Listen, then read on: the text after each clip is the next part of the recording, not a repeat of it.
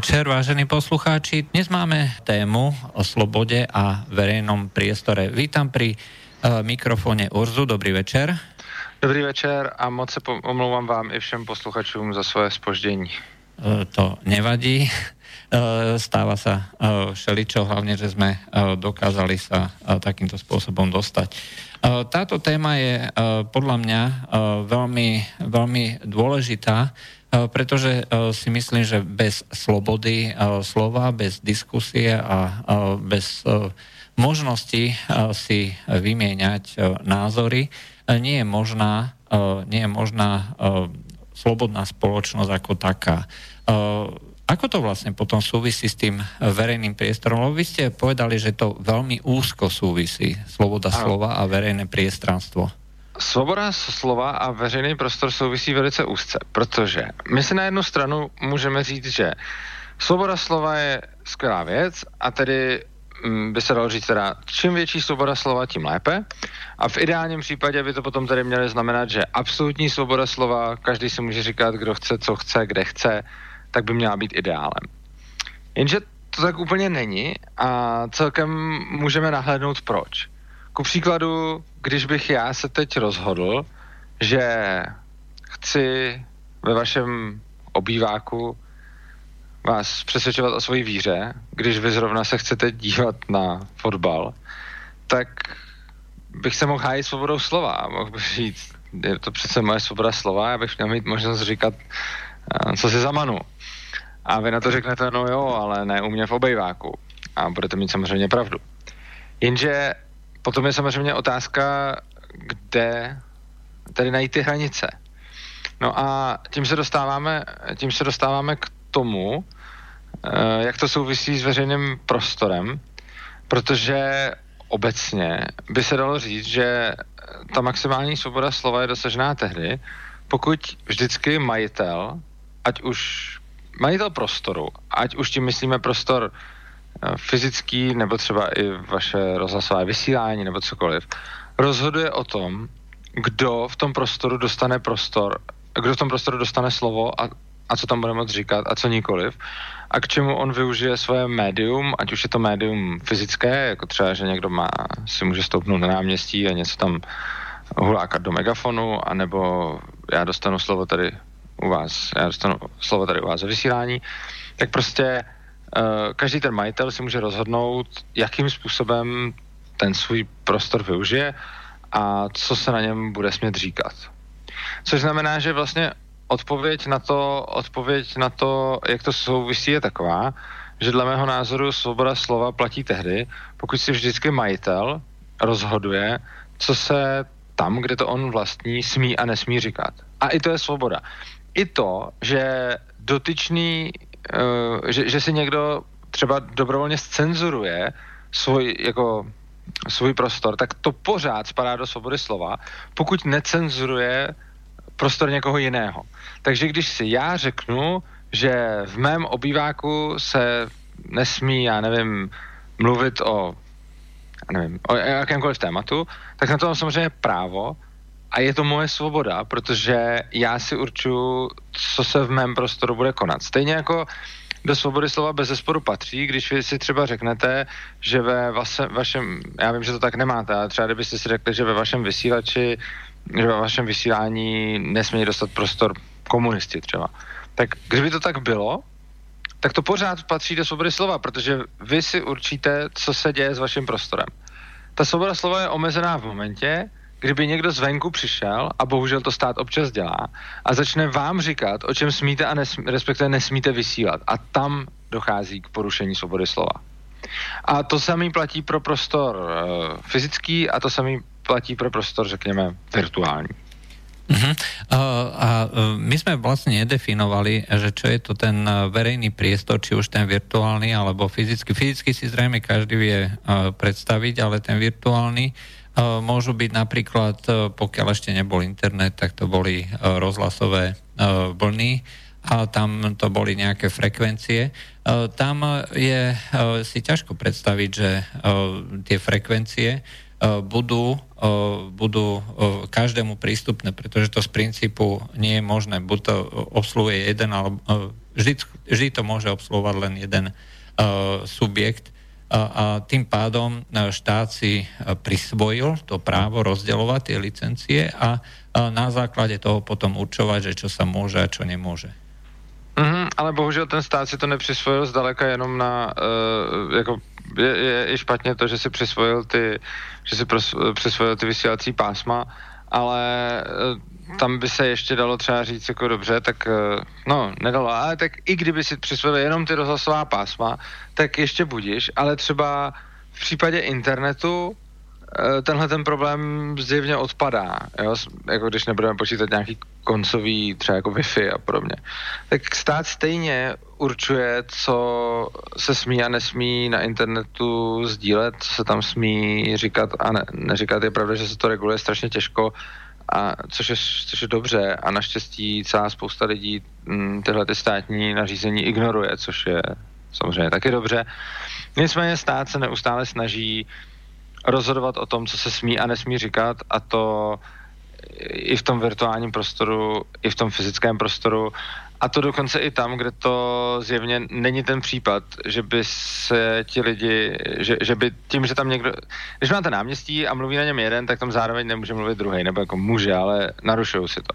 Ale rozhodně, když máte třeba internet, tak není žádný problém, aby existovaly dva servery vedle sebe a každý psal co bude chtít a lidi si sami vybrali, co budou číst, ale bohužel stát zasahuje i do tohohle a existuje celá spousta zákonů, která omezuje svobodu slova v tomto smyslu. Proto taky postoj anarchokapitalistů, libertariánů bývá často ten, že vlastně ta svoboda slova spočívá v tom, že opravdu, když máte, že ten obsah nemá být to, na základě čeho by měl být někdo umlčen. Umlčen by měl být ten, kdo začne využívat cizí prostor proti vůli vlastníka pro svůj projev. Ale v momentě, kdy já si na svém prostoru říkám to, co já chci, tak tohle by nemělo být vůbec posuzováno podle obsahu, který říkám, ale mělo by mi to být prostě povoleno, dokud je to moje.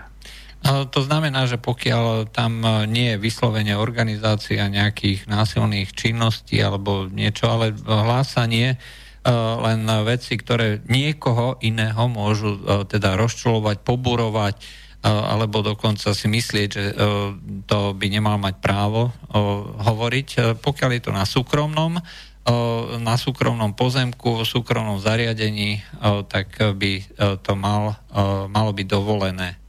Asi ano, pardon, já se omlouvám, já jsem myslel, že jste skončil. Ano, už jsem skončil. Ano, a ještě navíc je tady na kousce strašně zajímavé téma, a to je, to bylo to organizování zločinů a podobně. Ano, je pravda, že organizování, že třeba když já začnu teď někde svolávat lidi, kteří budou třeba vypálit vaše studio, tak v tuhle chvíli já se samozřejmě dopouštím zločinu a dopouštím se narušení vašich vlastnických práv, avšak tohle neznamená, že bych neměl mít tu svobodu slova. Tohle je strašně důležitý si uvědomit.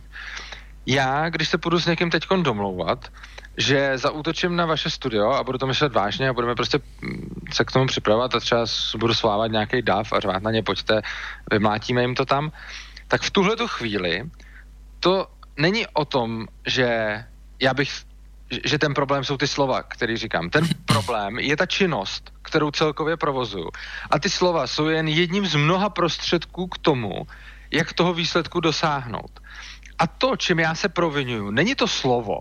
To, čím já se provinuju, je ta celková akce. Tohle je strašně důležitý rozlišovat. Protože já na jednu stranu říkám, nikdy bych neměl být cenzurován nebo postihován, nebo by mi nemělo být vyhrožováno na základě toho, co říkám, ale pouze jakém prostoru to říkám. A tady by se mohlo zdát, že je to teoreticky v rozporu, protože potom najednou říkám, když budu organizovat lidi, aby šli vypálit vaše studio, tak za to už bych měl být postižitelný. Jenže ono to v rozporu není, protože já bych měl být postižitelný ne za to, co říkám, ne za ty slova, které říkám, ale za to, že organizuju nějakou násilnou akci vůči vám. A to je obrovský rozdíl. Je to něco podobného, jakože já když budu vlastnit zbraň, tak to je v pořádku, že mám zbraň. A když ji budu nosit za pasem, tak je to taky v pořádku. Ale v momentě, kdy budu chodit po chodníku a vytahovat a tasit tu zbraň a mířit s ní na lidi, no tak to už není v pořádku a někdo to může vyhodnotit jako útok a bránit se proti tomu naprosto oprávněně. Ale je důležité si uvědomit, že já v tu chvíli jsem neudělal nic špatného tím, že bych držel tu zbraň. Ta zbraň se nějak neprovinila. Stejně jako se neproviní to slovo, když říkám, pojďme vypálit to rádio. Ale provinil jsem se já tím, že jsem na někoho osnoval útok. Nebo že jsem někoho chtěl přepadnout. A tohle je strašně důležitý rozlišovat, protože úplně stejně jako když já chodím po ulici a vytahuju na lidi zbraň a mířím na ně, tak se neprovinuje ta zbraň a nejsem vinen tím, že držím v ruce zbraň, ale jsem vinen tím, že útočím na ostatní lidi. A když já budu říkat, pojďme vypálit studio Slobodného vysílače, tak v tu chvíli je to taky v pohodě, když třeba teď jsem to tady řekl, tu větu, a rozhodně to není útok, a v tom případě je to v pořádku. Ale kdybych ji řekl za jiné situace, v jiném kontextu, tak není vůbec problém v té větě, kterou jsem řekl, ale v tom, že to celé, co dělám, je nějaká útočná akce. Ja troška odbočím, pretože v súčasnosti je veľmi živou a aktuálnou témou v Európe rôzne smernice o zbraniach. Vy ste povedali teda, že vlastniť zbraň, to je prejav slobody, pretože zbraň nezabíja, zabíjajú tí konkrétni ľudia. Takže svojím spôsobom Európska únia obmedzuje slobodu občanov vlastniť treba tú zbraň. Tak to zdaleka nejenom svým způsobem. Evropská unie omezuje svobodu svých občanů prakticky celou svojí existencí a de facto úplně vším, co dělá. Ale ano, omezuje ji mimo jiné i tím, že se snaží regulovat zbraně, což je špatně. A samozřejmě ozbrojená společnost je obecně bezpečnější společnost a hlavně svobodnější společnost. Jak se říká, když se vám vláda snaží vzít zbraně, vězte, že budete brzy potřebovat. No tak toto nebola príliš povzbudivá veta. No, bohužel každý tyran jako v historii začínal tím, že bral lidem zbraně. A to nejenom ty novodobí tyrani. Oni i ty starší, že prostě různě sedláci a tak měli zakázáno třeba mít meče, nebo to měli regulovaný a podobně, ale i dneska, že jo, samozřejmě Hitler všem sebral zbraně, Stalin všem sebral zbraně. Prostě obecně, když chcete mít občany, nad kterými máte absolutní moc, tak skvělý způsob, jak toho dosáhnout, je odzbrojit je. A naopak, když chcete, aby ta společnost byla svobodná a neměl na ní nikdo vládu, no tak jim rozdáte zbraně. Ono potom se tím vlastně sníží, nebo rozdáte prostě, to jsem řekl špatně, nejsem proto, aby se někomu rozdávali zbraně, ale aby nebyly regulovaný, aby si je mohl každý pořídit, když chce. Ostatně slovo rozdáte jsem použil proto, že je strašně zajímavý se podívat na osud zbraně Liberátor, která byla za druhé světové války a schazovali je spojenci na okupovaná území. Ona to byla taková úplně triviální zbraň, na které bylo vlastně dobré jenom to, že stála její výroba prostě strašně málo, že se jich dalo vyrobit hrozně moc za skoro žádný peníze. Takže se jich strašně moc vyrobilo. Ona byla, že s tím třeba někdo jí mohl najít, sebrat jí a třeba s tím zastřelit nějakýho nacistu a pak mu vzít jeho zbraň.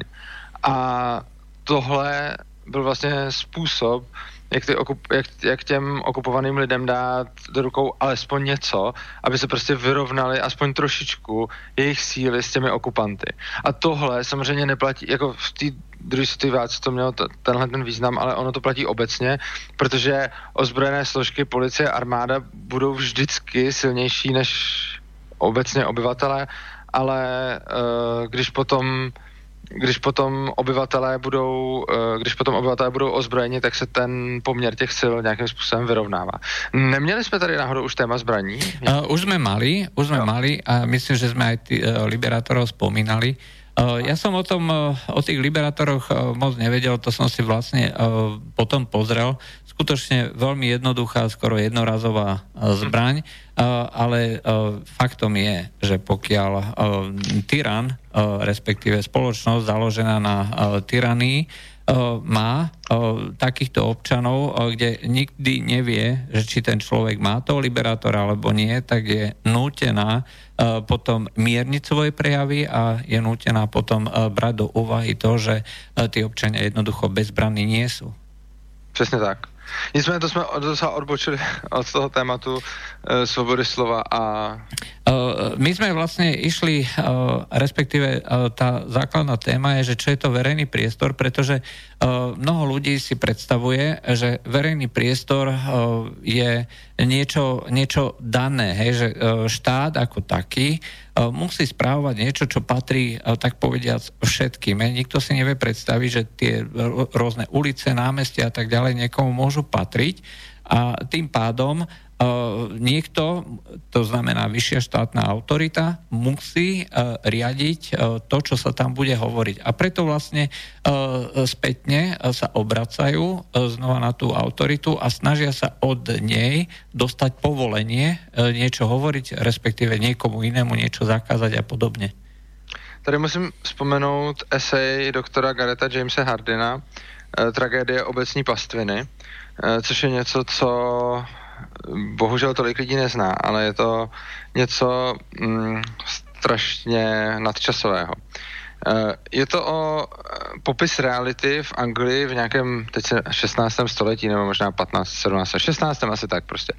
Takže je to několik set let zpátky, kdy v Anglii samozřejmě bylo zemědělství, lidi tam měli ovce, což tam mají doteď, a neměli je kde pást, respektive bylo málo míst, kde se ty ovce pásly.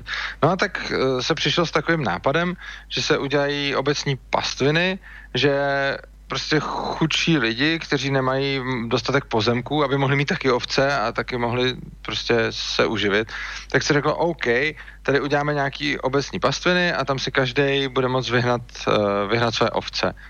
No a ono to dopadlo hrozně, protože když někdo měl své vlastní pastviny, jako byl třeba dostatečně bohatý na to a měl tam své ovce, no tak on si hlídal, aby tam neměl moc ovcí, protože kdyby jich tam měl moc, tak oni by vyžrali všechnu tu trávu, pak už by tam byli na bahně a pak by neměli co jíst a pomřeli by mu. No tak tím pádem každý soukromý vlastník pastviny si to hlídal a prostě neměl víc ovcí, než si mohl dovolit, protože jinak by přišel o všechny ty ovce. No, ale pak se teda řeklo, to je zlý, ovce můžou mít jenom fakt bohatý lidi a my chceme ovce i pro chudý, tak umožníme, tak tady uděláme, tak prostě část těch pastvin vezmeme a necháme každému možnost, ať si tam pase ovce. No, začalo se dít to, že samozřejmě chudí lidi si řekli, skvělý, tak teď tady můžeme pást a každý si sehnal víc ovcí, než kolik mohl mít předtím, ale zároveň si sehnali dohromady víc ovcí, než kolik se vešlo na ty pastviny, pochopitelně. No a došlo za chvíli k tomu, že ty obecní pastviny prostě za chvíli ty ovce vyžrali a pak už tam bylo jenom to bláto, protože na rozdíl od těch soukromníků, kteří měli v jejich zájmu bylo, aby vlastně jakoby co nejdýl se udržela ta jejich pastvina, tak v těch obecních pastvinách se každý chtěl hlavně, aby měl co nejvíc ovcí, protože stejně věděl, že když to neudělá, tak mu je potom vypasou jiný. Což znamená, že ta krátkodobá pomoc chudým takhle nakonec v dlouhodobě uškodila, protože oni o ty pastviny přišli a nakonec jim vymírali i ty ovce, které si pořídili, nakonec se zjistilo, že vlastně zbytečně, protože potom neměli kde pást. A to, co se krátkodobě zdálo jako jo, teď jsme těm chudým pomohli, tak nakonec právě zejména a nejvíc těm chudým uškodilo, protože oni zbytečně investovali do ovcí, který potom stejně nemohli udržovat a ty ovce jim pomřely zase. Takže a tohle se teda doopravdy stalo. A na základě toho právě ten James Hardin přišel na to, že tenhle ten problém je mnohem obecnější. Respektive takhle. Ten Hardin se potom dá z toho Jeho celkové dílo bylo o něčem trošku jiným. Jeho celkové dílo bylo o tom, že lidská populace je moc velká a že je třeba nějakým způsobem regulovat a navrhoval i nějaké takové jako docela drastické metody, jako že se musí regulovat počty dětí a podobně, čehož se pak třeba chytili v Číně. Nevím, jestli přímo Hardin, ale prostě těch názorů. Nicméně tenhle ten problém obecní pastviny naznačuje, že přesně tohle je problémem v mnoha věcech. Prostě pastviny nám teď na pastvinách nám tolik teď v dnešní době nemusí záležet, ale obecně platí, že když nějaký zdroj, který se používáním postupně opotřebovává nebo kazí, je veřejný a není soukromý, tak v zájmu všech jeho co nejvíc využívat a vlastně zničit a zdevastovat, protože oni si na tom jako všichni co nejvíc jako v uvozovkách nahrabou, dřív, než to vlastně udělají ty ostatní, aby na ně taky zbylo.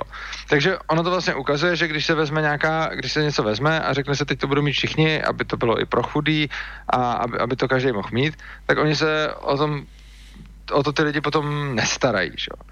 No a tenhle problém, to pak říká i Hardin, má jako různá řešení a on říká teda, jako ty řešení, která navrhuje, tak jedno řešení, které navrhuje, je privatizace těch vzácných zdrojů, s čím souhlasím, takže on říká jako nebude obecní pastvina, ale každý bude mít prostě svoji pastvinu a pak taky ale říká, že druhá možnost je, že by to mohl regulovat stát, že prostě se nějakým způsobem řekne, kolik kdo tam maximálně smí pást ovcí.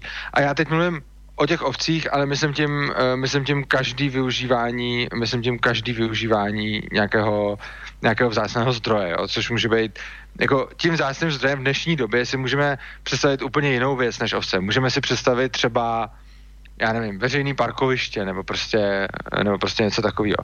Prostě když bychom teď uprostřed Prahy udělali nějaký obecní parkoviště, který by bylo zdarma, tak tam hned prostě najde strašně moc aut a nebudou tam parkovat ty lidi, kteří to nejvíc potřebují, ale budou tam parkovat všichni a kdyby tam ani nebyly žádný regulace, jako třeba, já nevím, že tam nesmí jezdit nějaký kamiony nebo tak by tam mohli pak parkovat i velký auta, čímž to celý bude neefektivní.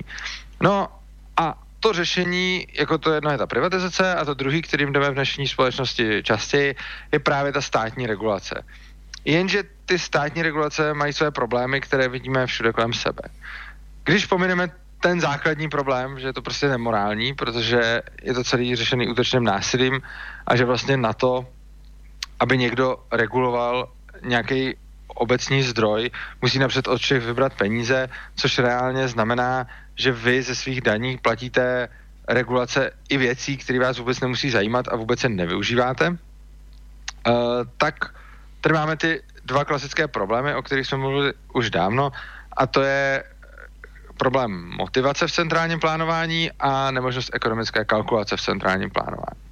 Motivace je taková ta klasika, kterou jsme tady viděli za socialismu, že prostě se všechno rozkradlo a že když někdo mohl o nějakém jako veřejném zdroji rozhodovat, úplně typickým příkladem byly třeba byty, jo? Že třeba za socialismu tady byly bytové fondy a ty byty se jako přidělovaly podle různých pořadníků a tak. A samozřejmě to vytvářelo neuvěřitelný korupční jako nástroj, takže ti lidi, kteří mohli ty byty přidělovat, hýbat s těmi pořadníky a tak dále, tak se na tom mohli strašně moc obohatit. Taky se samozřejmě obohacovali, protože to šlo, že? Takže ona byla taková ta teorie, že každý má dostat byt a mají ho dostat hlavně ty, kdo ho nejvíc potřebujou. Pak byli pořadníky, člověk potřeboval byt, teď tam byl zapsaný, měl ho dostat za 15 let. No a když zrovna dokázal dát úředníkovi něco od cesty, tak ejhle, za půl roku byt se nám někde našel. No, ale takéto čosi vždycky následne musí podporovať zároveň aj vznik nejakých totalitných alebo mocenských nástrojov, pretože ako náhle je nejaký regulačný nástroj, tak automaticky je tam takáto možnosť zneužitia a tým pádom automaticky sa musia posilniť tie tzv. Kontrolné mechanizmy, to znamená viacej polície, viacej dohľadu a tak ďalej a tak ďalej. Přesně tak a oni navíc ty kontrolní mechanismy respektive nefungují. No, oni částečně fungují. Oni fungují tak, že se vlastně zdražuje možnost té korupce. Což znamená, že vy, když máte obecně někde nějaký korupční potenciál, který je vytvářen tím, že někdo spravuje peníze, které nejsou jeho, což je mimochodem na tom je postavený celý stát, tak když je někde korupční potenciál, tak a hodně lidí to korumpuje, a vy tam uděláte nějakou v úzovkách jako ochranu proti korupci, což znamená třeba nasadíte dalšího úředníka, který to hlídá, nebo nějaký evidenční systém a podobně, tak se stane jedna věc a to, že skutečně poklesne počet lidí, který to korumpujou. Ale se to nestane nekorumpovatelným. Ono se to stane korumpovatelným pořád dál, akorát, že složitěji. Což znamená, že vy si musíte uplatit nejenom toho, koho jste si museli uplatit předtím, ale nějak ještě obejít tu kontrolu, anebo si uplatit ještě toho, kdo to kontroluje. Což potom ve výsledku způsobuje to, že je to prostě dražší, což znamená, že ta korupce je dostupnější už jenom pro ty bohatší. Takže vlastně na začátku ta korupce byla třeba dostupná pro horních 50%, pak zavedete nějakou kontrolu korupce nebo protikorupční úřad a podobně, takže se korupce stane dostupná pro horních 10%, pak se stane dostupná pro horních 5% a tak dále. Takže vlastně čím víc děláte jako ochrany a boje proti korupci, tak tím dosahujete toho, že ta korupce jako skutečně jako začne nějakým způsobem mizet, co se týče do kvantity, ale nebude tak moc myslet, co se týče do peněz, protože ono se to prostě bude zdražovat, to korumpování, a bude to jenom zvýhodňovat pořád užší a užší skupinu bohatých. Každopádně ten hlavní problém, o kterém jsem chtěl mluvit, je problém ekonomické kalkulace. A to je důvod, proč by podle mě proč by měl být veřejný prostor privatizován, což znamená, že veškeré veřejné prostory by měly být privátní, což neznamená, že by měly být oplocené a tak dále, jenom že by měly mít vlastníka, kterým není stát. Klidně můžou mít vlastníka třeba, já nevím, že bude třeba, já nevím, spoustu někde domů a to celý bude vlastně developer, který tam bude i vlastně ty parky a cestičky mezi tím a podobně, nebo že bude, já nevím, někde park, který bude vlastně nějakými lidmi z okolí, případně nějakou organizací, která se tím na to bude specializovat a tak podobně, že to nemusí mít vždycky jako úplně nutně jako jednoho majitele. Každopádně, když se podíváme na tu ekonomickou kalkulaci, proč v centrálním plánování je nemožná, řekněme, že bychom měli mít nějaký prostor ve městě, a ten prostor, třeba tam stál starý barák, který se teď strhnul, není tam nic a je otázka, co se tam teď jako postaví. A řekněme, že máme 2 možnosti. Ono jich je reálně víc, ale já to ukážu jenom na 2 a uvidíme, že i na těch 2 je to strašně těžký a když je jich víc, tak to bude ještě ve skutečnosti těžší pro toho úředníka rozhodnout. Řekněme, že tam na tom místě buď chceme postavit park, nebo tam chceme postavit parkoviště. Jo? Že prostě jedna z těch 2 věcí tam má stát. A řekněme, že úředník, který o tom rozhoduje, fakt je nekorumpovatelný, což znamená, že jemu opravdu jde o blaho lidu a snaží se rozhodnout tak, aby co nejvíc sloužil lidem, pro které to dělá. Což znamená, že teda on nějakým způsobem se pokusí určit, jestli ty lidi tam víc potřebují park, nebo tam víc potřebují parkoviště. No a teď je následující problém. Co on může udělat? On může o tom dát hlasovat třeba. Protože jak jinak by to věděl? On to sám neví. On se tam může jít sice někoho jako ptát, ale koho a tak řekněme udělat nějaký dotazník. A teď je jeden zásadní problém. Který lidi do toho rozhodování má vůbec zahrnout? Obecně bude zjevné, že čím bližší okolí do toho zahrne, třeba kdyby zahrnul jenom pár bloků okolo, tak tím víc tam ty lidi spíš budou chtít park. No jasně, protože ty lidi bydlí kolem a jestliže by okolo neměli nikde park, tak tam budou chtít, neříkám, že všichni, co bydlí kolem, tam nechtějí parkoviště, někdo tam bude chtít parkovat. Ale obecně jim na parku, který mají hned vedle baráku, bude záviset mnohem víc, než lidem, kteří bydlí někde prostě pár kiláků od toho a ty tam daleko víc budou chtít parkoviště. Takže když to tak vezmete, tak když byste třeba bydlel prostě v nějakém městě a teď byste měl rozhodovat o tom, co se bude dít 1, 2, 3 bloky od vás, tak si tam budete daleko spíš chtít park, než ho budete chtít 10 kilometrů od vás v tom městě, protože tam vám ten park jako moc platnej nebude. A obecně, i když ten úředník je jako mega čestnej a fakt to chce udělat dobře, tak jenom to, jakýho okruhu lidí se zeptá, bude strašně moc ovlivňovat ten výsledek, jestli to bude pro park nebo pro parkoviště. Řekněme, jako modelový příklad, kdyby se zeptal všech do vzdálenosti 2 bloků, tak to bude třeba 75/25 pro park. Když se zeptá všech ve vzdálenosti třeba 10 bloků, tak už to bude třeba pade na pade. A když se zeptá celého města, tak už to bude třeba 75/25 pro parkoviště. A teď jako, co ten úředník má dělat, že jo? Logicky bychom mohli říct, dobře, tak ať hlasují jenom ty lidi, pro který je to důležitý. Protože je vlastně divný, že v takovém hlasování máme všichni ty lidi stejný hlas, bez ohledu na to, jestli je to někdo, komu je vlastně úplně jedno, jestli tam bude park nebo parkoviště, nebo jestli tam je někdo, kdo tam fakt hrozně moc chce park, nebo jestli tam někdo, kdo tam fakt hrozně moc chce parkoviště. A ve výsledku hlasy všech těch lidí mají úplně stejnou váhu, takže si řekneme jako, to prostě... No, a teď, co může ten úředník udělat? Dobře, může se těch lidí jako ptát, jakože třeba dejte od 1 do 10, jak moc to chcete. Jenže samozřejmě ty lidi můžou lhát a nejenom lhát, oni prostě, když tam něco budou chtít docela hodně, tak ne každý vnímá tu stupnici stejně, takže už tam vzniká nějaký další šum. A navíc to, že říkám, že mi na něčem záleží, ještě neznamená, že mi na tom záleží. Záleží mi na tom, protože jsem skutečně ochotný něco udělat. Zaplatit. No, přesně tak, ano. Přesně to je to, k čemu mířím. Takže dokud se mě někdo jenom zeptá, tak ten úředník to prostě nemá jak porovnat. Ale když necháme ty lidi jednat, tak bychom mohli těm lidem přiřadit, řekněme, nějaké body.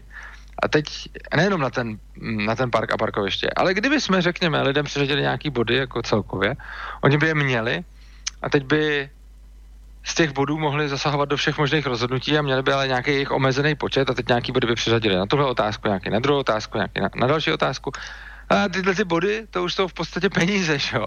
Protože já mám nějaký peníze a teď jako kolem mě se děje spousta věcí. Jednak se tady bude rozhodovat o parku a parkovišti, jednak se bude rozhodovat o tom, kde se postaví supermarket, jednak se bude rozhodovat o tom, jestli někde chránit přírodu, jednak se bude rozhodovat o tom, jestli tady bude nemocnice, jestli tady budou hasiči a tak dále a tak dále. No a to, že mám nějaký peníze, s kterými můžu nějakým způsobem naložit, to je v podstatě komunikační nástroj, kterým sděluju, jak moc mi na čem z toho záleží.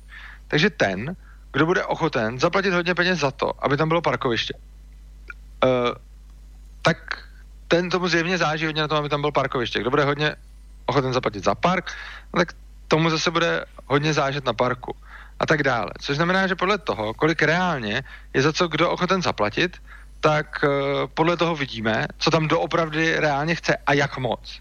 Přičemž zajímavý potom je, že na tohle tomu lidi řeknou, no jo, ale když kolem se podíváme, tak vidíme, že lidi prostě za parky nejsou ochotní platit, takže to je špatně, protože lidi parky nechtějí.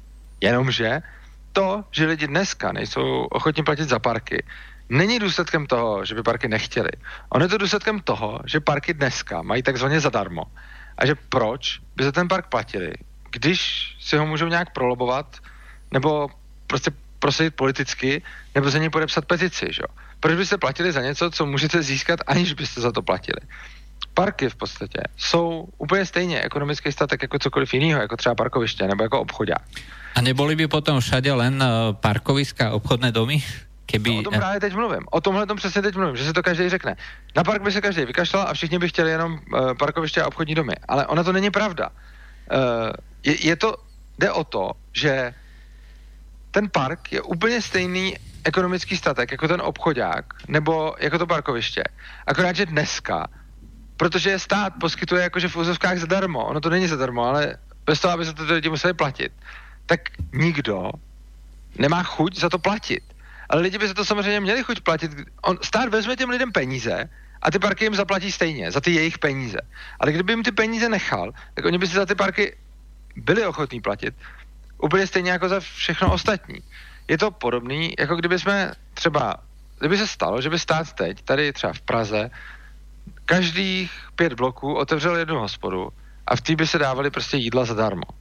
Důsledkem by bylo, že by strašně moc hospod zkrachovalo, protože by lidi chodili do těch hospod, kde za ty jídla nemusí platit. Jenže z toho by taky nevyplývalo, že lidi nechtějí platit za jídlo a že nemá smysl provozovat hospodu. Z toho by jenom vyplývalo to, že nemá smysl provozovat hospodu tam, kde už stát provozuje hospody zadarmo. No a tohle je tomu strašně podobný prostě. Teď. To znamená, ako by teoreticky mohli vznikať parky, pokiaľ by bol priestor súkromný a niekto by mal hroznú potrebu chodiť do nejakých parkov a neboli by žiadne parky. Ako by vznikli? No, těch způsobů bylo víc. Ono by se pravděpodobně vůbec nestalo, že by nebyly žádný parky, ale například developer bude stavět baráky a je vidět, že nakonec cena toho domu se zvyšuje tím, že je okolo toho domu zeleň. A dneska je to celkem v pohodě, protože tu zeleň tam nějakým způsobem dá město z peněz všech, takže ten developer se o to nemusí tolik starat. I když i tak někteří developeři to dělají a stavějí svoji zeleň kolem svých baráků. Ale kdyby tam žádná nebyla, tak ten developer zvýší cenu svých baráků tím, že třeba doprostřed šoupne hřiště, nebo že tam šoupne ten park, nebo něco takového. Takže prostě řekněme, že by někdo chtěl zastavět prostě hodně baráků a v tu chvíli se mu vyplatí každých pár bloků dát nějakou zeleň, nějaký park, nějaký hřiště, protože potom všechny ty baráky budou mít vyšší hodnotu. Na tohle to je nádherný přístav v New Yorku Central Park.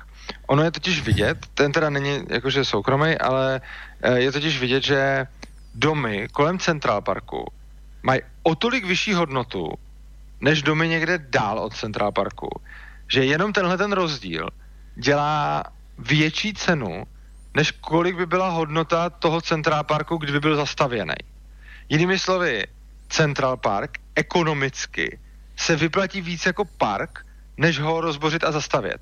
Jinými slovy, kdybych já teď vlastnil Central Park a všechny baráky v okruhu prostě třeba 5 bloků, tak se mi nevyplatí z ekonomických důvodů ten Central Park zrušit a postavit tam další baráky. Což je strašně zajímavý, protože jenom to, že je tam ta zeleň, zvyšuje cenu okolních baráků tak moc, že jí to zvyšuje víc, než když by tam byly ty baráky. Než by stály ty baráky, co by tam byly. Vysvětlil to srozumiteľne, nebo ne? Áno, je to dokonale zrozumiteľné. To znamená, samotná tá zeleň má tak vysokú pridanú hodnotu, teda existencia tej zelene, že sa jednoducho vyplatí viacej ten park ako byty namiesto toho parku. Jo, samozřejmě jak kde, protože neříkám, že to také dopadne všude. Ono to prostě odráží preference těch lidí. Takže ono určitě budou třeba nějaký národy nebo nějaký demografické skupiny, pro který je ta zeleň důležitější a nějaký, pro který je ta zeleň méně důležitá, což znamená, že tím určitě neříkám, že všude to takhle musí být, ale bude to tak přesně tam, kde to těm lidem bude vyhovovat, protože někdo tu zeleň asi jako hodně potřebuje a je schopný si za to připlatit a ochotný a někdo ne. A kdo ne, no tak bude žít někde, kde ta zeleň není a kdo jo, tak bude žít tam, kde ta zeleň je a bude se za ní zároveň platit, což je jakoby fajn, protože potom každý si platí za to, co potřebuje a ten, kdo to za ní potřebuje, se za ní nemusí zbytečně platit a ten, kdo jí potřebuje, tak ten si za ní vlastně připlatí. A tímhle způsobem je vlastně i ekonomicky výhodný to dělat. Potom samozřejmě další možnost je, když už by to nestavil ten developer, že kdyby někde žili lidi a oni by měli fakt potřebu tam mít třeba nějaký park někde, tak si na ně můžou složit klidně tím způsobem, že bude prostě nějaká organizace, to bude organizace za výstavbu prostě tady toho parku, která bude dělat to, že otevře transparentní účet, začne dělat akci a bude chtít, aby tam lidi posílali peníze a oni tam nějakou dobu budou posílat peníze a až se tam nashromáždí dostatek, tak půjdou a koupí za to někde nějaký kus prostě města a ten předělají na zeleň. Samozřejmě nelze říci, jestli by té zeleně tak bylo víc nebo míň, nebo jak by to vůbec vypadalo, ale lze říci jednu skvělou věc a to, že by té zeleně bylo přesně tolik, nakolik si lidi váží víc než těch domů, jo. Jakože když mám nějaký město a teď je tam třeba dům, který teď jako se boří a už tam bude prázdné místo a teď se rozhoduje, co tam nově postavit. No tak když to necháte na rozhodnutí trhu, tak tam nově vznikne přesně to, po čem je tam ta největší poptávka, to, co tam ty lidi jako nejvíc chtějí. Což znamená, že když to, co momentálně nejvíc chybí, je parkoviště, no tak tam vznikne parkoviště, protože za to lidi budou schopni nejvíc zaplatit. Když to, co lidem nejvíc chybí, bude park, tak tam vznikne park. Když to, co lidem nejvíc chybí, bude bydlení, no tak tam vznikne další dům. Jo? Prostě obecně to, co vznikne na tom místě, bude to, co tam ty lidi nejvíc chybí, co tam těm lidem nejvíc chybí, protože to, co těm lidem nejvíc chybí, je zároveň to, po čem je tam poptávka a to, za co oni jsou schopni nejvíc zaplatit. Takto, mňa v tejto súvislosti napadá, mali by sme sa jednak dostať akože tej slobode slova ako takej, aby sme to nejak premostili, ale ešte by som doplnil, keď má každý kus pôdy nejakého iného vlastníka a dajme tomu sa uvoľní nejaký kus, to znamená bude zlikvidovaný nejaký ten dom, tak s veľkou pravdepodobnosťou ten majiteľ nebude chcieť robiť niečo, treba ako ten park, pretože to by zvyšovalo hodnotu okolitých pozemkov, ale nie hodnotu toho samotného parku. Hej. To znamená, je možné riešenie tohto rozporu, alebo akým spôsobom by sa to prípadne dalo riešiť? Já asi úplně teď nerozumím té otázce.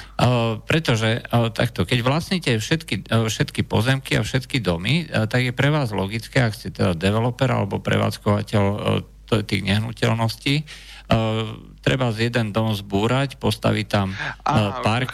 Hej. A když vlastní každý jiný dům, tak nikdo nezbúrá ten svůj dům, jestli to dobře chápu. Áno, a nepostaví tam park, ktorý by síce zvýšil hodnotu tých nehnuteľností, ale vám by z toho nekvaplo nič. Jo.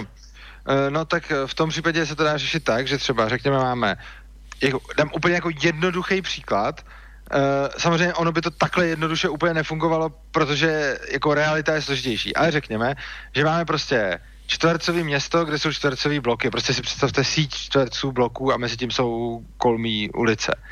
Tak se stačí, když se a teď máte jako třeba 3x3 bloky, čili máte jako 9 bloků, jo, 3x3 čtverce. Ano. No a v ten okamžik, když těch 8 okrajových, a jeden je uprostřed a okolo jich je 8. A teď, když těch 8 majitelů vidí, že kdyby místo toho 9. se jim každému zvýšila hodnota toho jejich pozemku třeba, já nevím, o čtvrtinu, no tak tihle lidi přece, každý z nich může dát nějaký peníze, ty dohromady můžou složit, koupit ten dům od toho veprostřed, zbořit ho, postavit tam místo toho ten park a ten mít ve společném vlastnictví. Samozřejmě to nevyjde takhle krásně, ale je to jako obecný příklad, čili jakože někde to vyjde, někdo to nevyjde, někdo to bude chtít prodat, někdo ne, ale prostě čas od času stačí, aby se těch hodně majitelů kolem složilo na to, aby společně koupili ten jeden třeba dům nebo něco a místo toho tam udělali zeleň. Viete, na celých týchto diskusiách mne sa hrozne páči tá jedna vec. Stále hovoríme o slobode konania, slobode slova, slobode vlastníctva a podobne, ale neustále sa nám vynára ten model, že pokiaľ ľudia budú mať slobodu a budú zvažovať tie najekonomickejšie a najprínosnejšie varianty tých rôznych situácií a jednania. Nakoniec z toho vždycky vyjde veľmi kooperatívny model spoločnosti, kde následkom práve takýchto spoločných akcií zložiť sa na niečo je možné potom vytvoriť niečo, čo bude za prvé fungovať a za druhé bude mať z toho každý ďaleko väčší prospech, ako keby to bolo riadené, keby to bolo centralizované alebo nútené nejakou totalitou alebo niečím podobným. Ano, to je určitě pravda. Je samozřejmě důležité si uvědomit, že lidi nejsou jako 100% rozumní, bezemocionální homo economicus agenti, kteří vždycky udělají to, co je pro ně nejvýhodnější. Je spousta lidí, nebo to, co je pro ně jako finančně nejvýhodnější. Spousta lidí bude dělat své rozhodnutí na základě emocí, na základě odhadů, které budou lezy špatné a podobně, ale v zásadě, když se objeví nějaký velký problém, který lidé budou mít, a to může být jakýkoliv problém, tady třeba jako příkladu nedostatek zeleně, ale může to být cokoliv jiného, tak obecně, když někdo přijde s jeho řešením, tak na tom zbohatne. Čili obecně ten, kdo umí řešit problémy lidí, začne bohatnout. A pokud problémem lidí bude nedostatek zeleně, tak ten, kdo jim nějakým způsobem nabídne zeleň nebo vymyslí, jakým způsobem tam dostat zeleň, tak na tom začne bohatnout. A v rámci toho může klidně i koupit nějaký prostor pro tu zeleň. Mm-hmm. A nie je nutné samozrejme presviečať všetkých ostatných, môže to byť skutočne veľmi racionálny nejaký developerský projekt. To sa konec koncov dneska deje viac menej všade úplne bežne v normálnom živote. Určite. No a pokiaľ teda máme verejný priestor, vy ste povedali, že verejný priestor, pokiaľ bude súkromný, to znamená verejný, súkromný. No proste pokiaľ bude ten priestor, ktorý dneska obhospodaruje štát, patriť niekomu, tak ten niekto si bude môcť na tom verejnom priestore povedať, čo je možné, čo je povolené a čo nie. Přesně tak. A z toho potom právě plyne ta svoboda slova, čím se k tomu přesně dostáváme. To je ta maximální svoboda slova, kterou potom můžeme mít, která znamená, že každý vlastník toho pozemku si určí, co se tam smí a nesmí říkat, a tímhle zcela padá problém toho, co je jakoby ve společnosti přípustné a nepřípustné. Obecně je přípustné všechno, ale vždycky je to přípustné pouze tam, kde to vlastník dovolí říkat. Což znamená, že když si někdo na svém pozemku prostě zakáže určitý typ projevu, tak je to jeho právo a není to omezení svobody slova. Byť si bude cenzurovat, ale cenzuruje si na vlastním pozemku jenom vlastní věci. Takže každý si může potom určit, co se u něj smí říkat, a neexistuje žádný obecný toto téma je tabu, toto téma není tabu, ale naopak je to vždycky záleží na vlastníkovi, takže v každé hospodě si vlastník určí, o čem se tam třeba lidi nesmí bavit, nebo pokud bude chtít, samozřejmě spousta si to vůbec neurčí, protože jim především půjde o zisk a o to, aby se tam hostům líbilo. Ale zase, když se hostům nebude líbit nějaký konkrétní projev, tak ho tam může klidně majitel zakázat. To se mi bude platit o všech náměstích a podobně. No a úplně stejná věc potom bude platit i ve virtuálním prostoru. A samozřejmě se můžou lidi bát dvou věcí. První, čeho se můžou bát, je ale co když nějaké projevy budou zakázané? No ano, nějaké projevy budou někde určitě zakázané, a ano, když spousta vlastníků si nebude na svém prostoru přát nějaký typ projevů, tak ty projevy skutečně budou jako všude možně zakázané, ale stejně těm, kdo se tak projevovat chtějí, nikdo nebrání si koupit svůj prostor, ať už virtuální nebo fyzický, a tam si ten projev povolit a říkat ho prostě, jo. Takže omezit svobodu slova v takovémhle modelu, aby se něco nemohlo říkat, je téměř nemožné, protože skoro vždycky najdete někoho, kdo vám na svém pozemku nebo ve svém prostoru k tomu potom dá tu možnost se vyjadřovat. Určitě existuje i celá řada lidí, která už tak jako z principu chce dát prostor jako každému. Neříkám, že jich je moc, ale je určitě jako nezanedbatelná sorta lidí, která chce, aby jako na jejich prostoru mohl zaznít každý názor.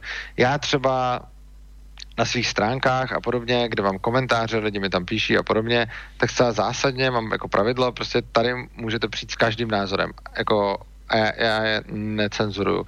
Takže ať mi tam přijde kdokoliv s jakýmkoliv názorem, bez ohledu na to, jestli s tím souhlasím nebo nesouhlasím, tak tam ten názor nechám zaznít.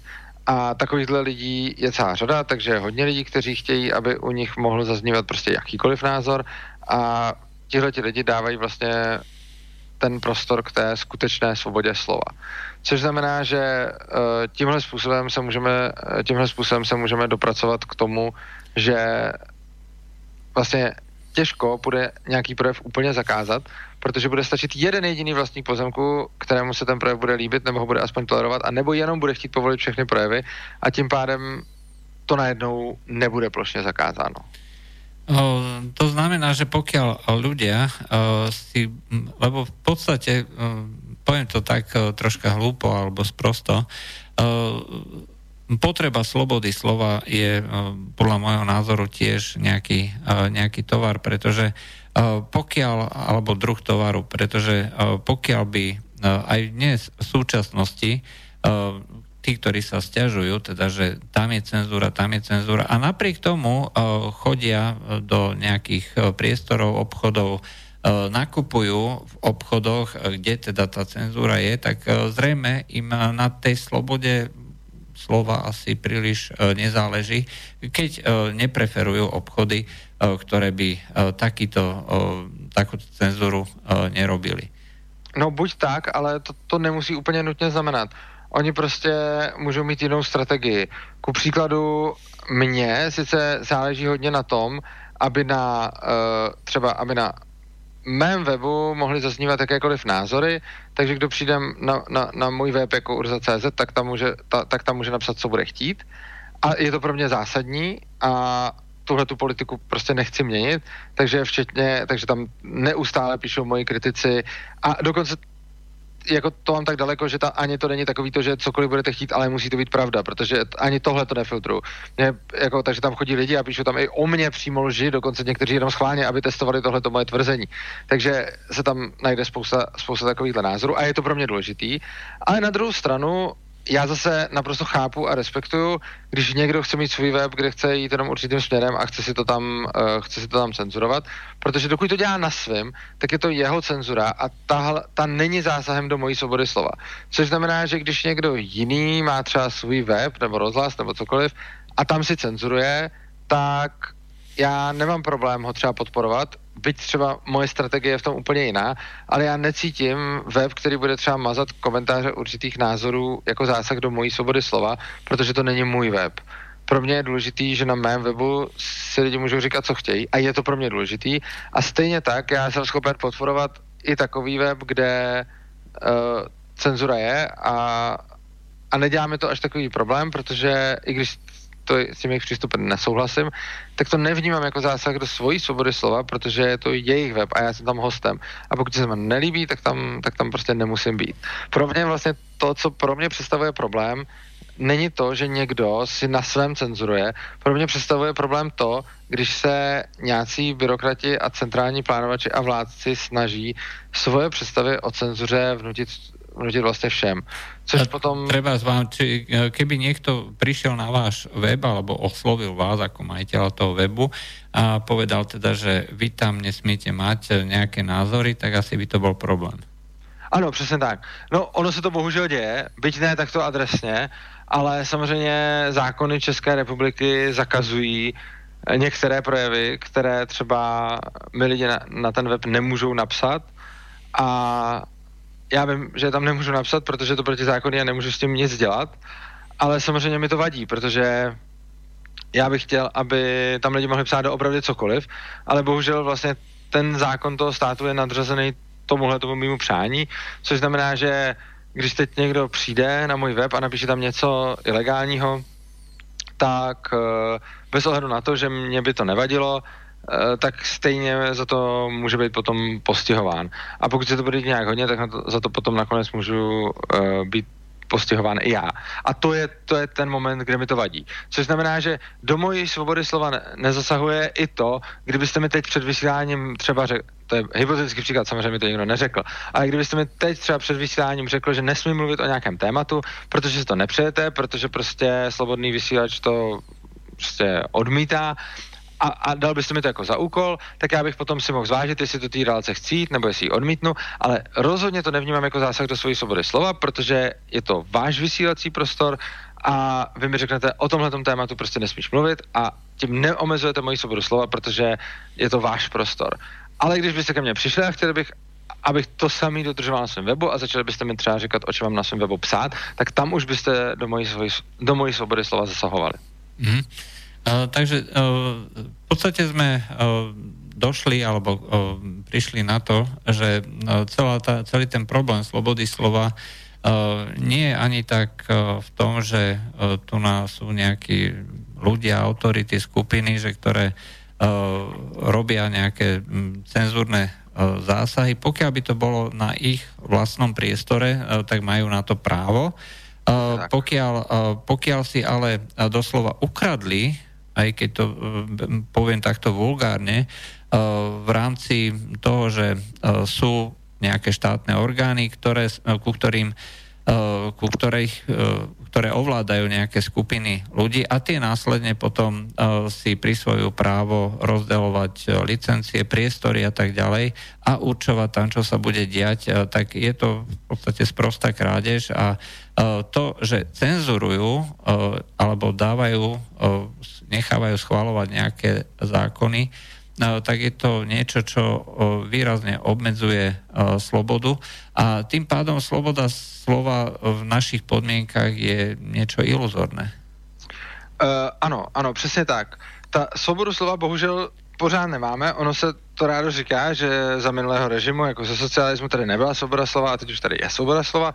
Ono to není pravda, teď to sice můžeme říkat víc, než jsme toho mohli říkat tehdy a můžeme se projevovat svobodněji, než jsme se mohli projevovat tehdy, respektive zakázaných témat je mnohem méně, takže například tehdy člověk nemohl vyjít na ulici a říct, že prezident je vůl a že nesouhlasí s vládou jedné strany, respektive mohl to říct, ale leco s tím riskoval, tak dneska sice tohleto říct může a nikdo mu za to nic neudělá, takže každý tady může říct, že nemá rád Babiše nebo Zemana nebo kohokoliv, ale stejně jsou projevy, které jsou i tady zakázány, takže když teď budu chodit po Praze a začnu tady třeba hajlovat, neříkám, že to není hloupý, ono to samozřejmě je hloupý, ale svoboda slova není proto, aby jsme se bavili o počasí a svoboda slova není testovaná tím, že budeme tolerovat rozumné, promyšlené a jako hezké mírumilovné názory, protože to je docela snadné. Svoboda slova je o tom, že tu svobodu bude mít i někdo, kdo je třeba hlupák, má ty názory třeba nepodložené a třeba chodí po ulici a hajluje. A když dneska bude někdo chodit po ulici a hajluje, tak já samozřejmě si o takovém člověku nebudu myslet nic dobrého, protože tím asi dává najevo, že buď asi něco neví, nebo mu něco ušlo, nebo třeba je to nějaký sadista, nebo já nevím. Každopádně to rozhodně podle mě mi nedává právo k tomu, abych toho člověka násilím nutil to nedělat, protože si myslím, že je to jeho svoboda projevu takhle jednat. Ale samozřejmě potom řešením toho není všude se smí hajlovat, protože samozřejmě chápu, že máme zase lidi, kteří nechtějí, aby jim lidi hajlovali na zahradě a podobně. Takže to řešení je, že každý ten prostor, na kterém se ten člověk bude nacházet, bude někomu patřit a prostě nějaký majitel řekne, hele, tady si můžou dělat všichni, co chtějí a když bude někdo hajlovat, tak si holt o něm myslete, že je debil, ale nechte ho bejt. Ale může být taky jiný majitel, který řekne, hele, ale já prostě nechci, aby se mi tady hajloval. A je to úplně stejně tak jeho právo. Jo? Ale bohužel dnešní stát takhle nefunguje, dnešní stát prostě řekl, že některé projevy jsou špatně a ať si je budete dělat kdekoliv, a to virtuálně, fyzicky, kdekoliv, tak ten stát tam zasáhne a pokusí se vám v tom zabránit. Takže celé by sme to uzavrali asi tak, že zvyšovanie slobody slova je viac menej možné len vtedy, pokiaľ sa budú znižovať regulácie, pokiaľ sa bude znižovať miera toho ovládania štátu, čiže stále menej a menej štátu. A to viac menej je niečo, čo je v protiklade k tomu, čo vidíme práve dnes. Aj to znamená, že je stále väčšie množstvo zásahov štátu, stále viacej regulácií a s tým súvisí potom aj znižovanie určitej miery slobody slova. Bohužel vlastně ano. Dalo by se říct, že ta svoboda slova je tím větší, čím víc si vlastník prostoru může rozhodovat o tom, co se tam smí a nesmí říkat, a to na obě strany. Klidně i na stranu cenzury, ale jenom na tom svém. A svoboda slova se snižuje v momentě, kdy tady vznikají subjekty, jako například stát, nebo nějaká Evropská unie, nebo prostě kdokoliv takový, které mají právo chodit do prostoru jiných lidí a tam jim říkat, co se tam smí a nesmí. Takže to by bolo vlastne doporučenie pre nejakých našich poslucháčov, že ak teda chcú, aby bolo viacej slobody slova, tak sa treba zasadzovať o to, aby bolo v podstate stále menej a menej štátu, menej regulácií a viacej súkromného vlastníctva, a aby teda súkromní vlastníci mohli rozhodovať o tom, čo sa bude na tých jednotlivých priestranstvách virtuálnych alebo fyzických robiť. Toto je vlastne vízia alebo cesta do budúcna, čo by sme v prípade teda, že niekto sa zaujíma o tie veci verejné a chce niečo presadzovať, aby to robil proste týmto spôsobom. Presne tak, s tým súhlasím. No, to je bola dnešná téma. Hovorili sme o slobode a o verejnom priestranstve. Na budúce nepripravili sme si teda, že čo by sme teda mali hovoriť, tak necháme to na prekvapenie. S Urzom sa dohodneme na téme pomimo a čitateľom a poslucháčom to teda oznámime priebežne. To by bolo z dnešnej témy všetko. Prajem poslucháčom dobrú noc. Já vám děkuji za pozornost, přeju dobrou noc a ještě jednou se omlouvám za své 10-minutové zdržení. Mějte se krásně. Táto relácia vznikla za podpory dobrovoľných príspevkov našich poslucháčov. I ty sa k nim môžeš pridať. Viac informácií nájdeš na www.slobodnyvysielac.sk. Ďakujeme.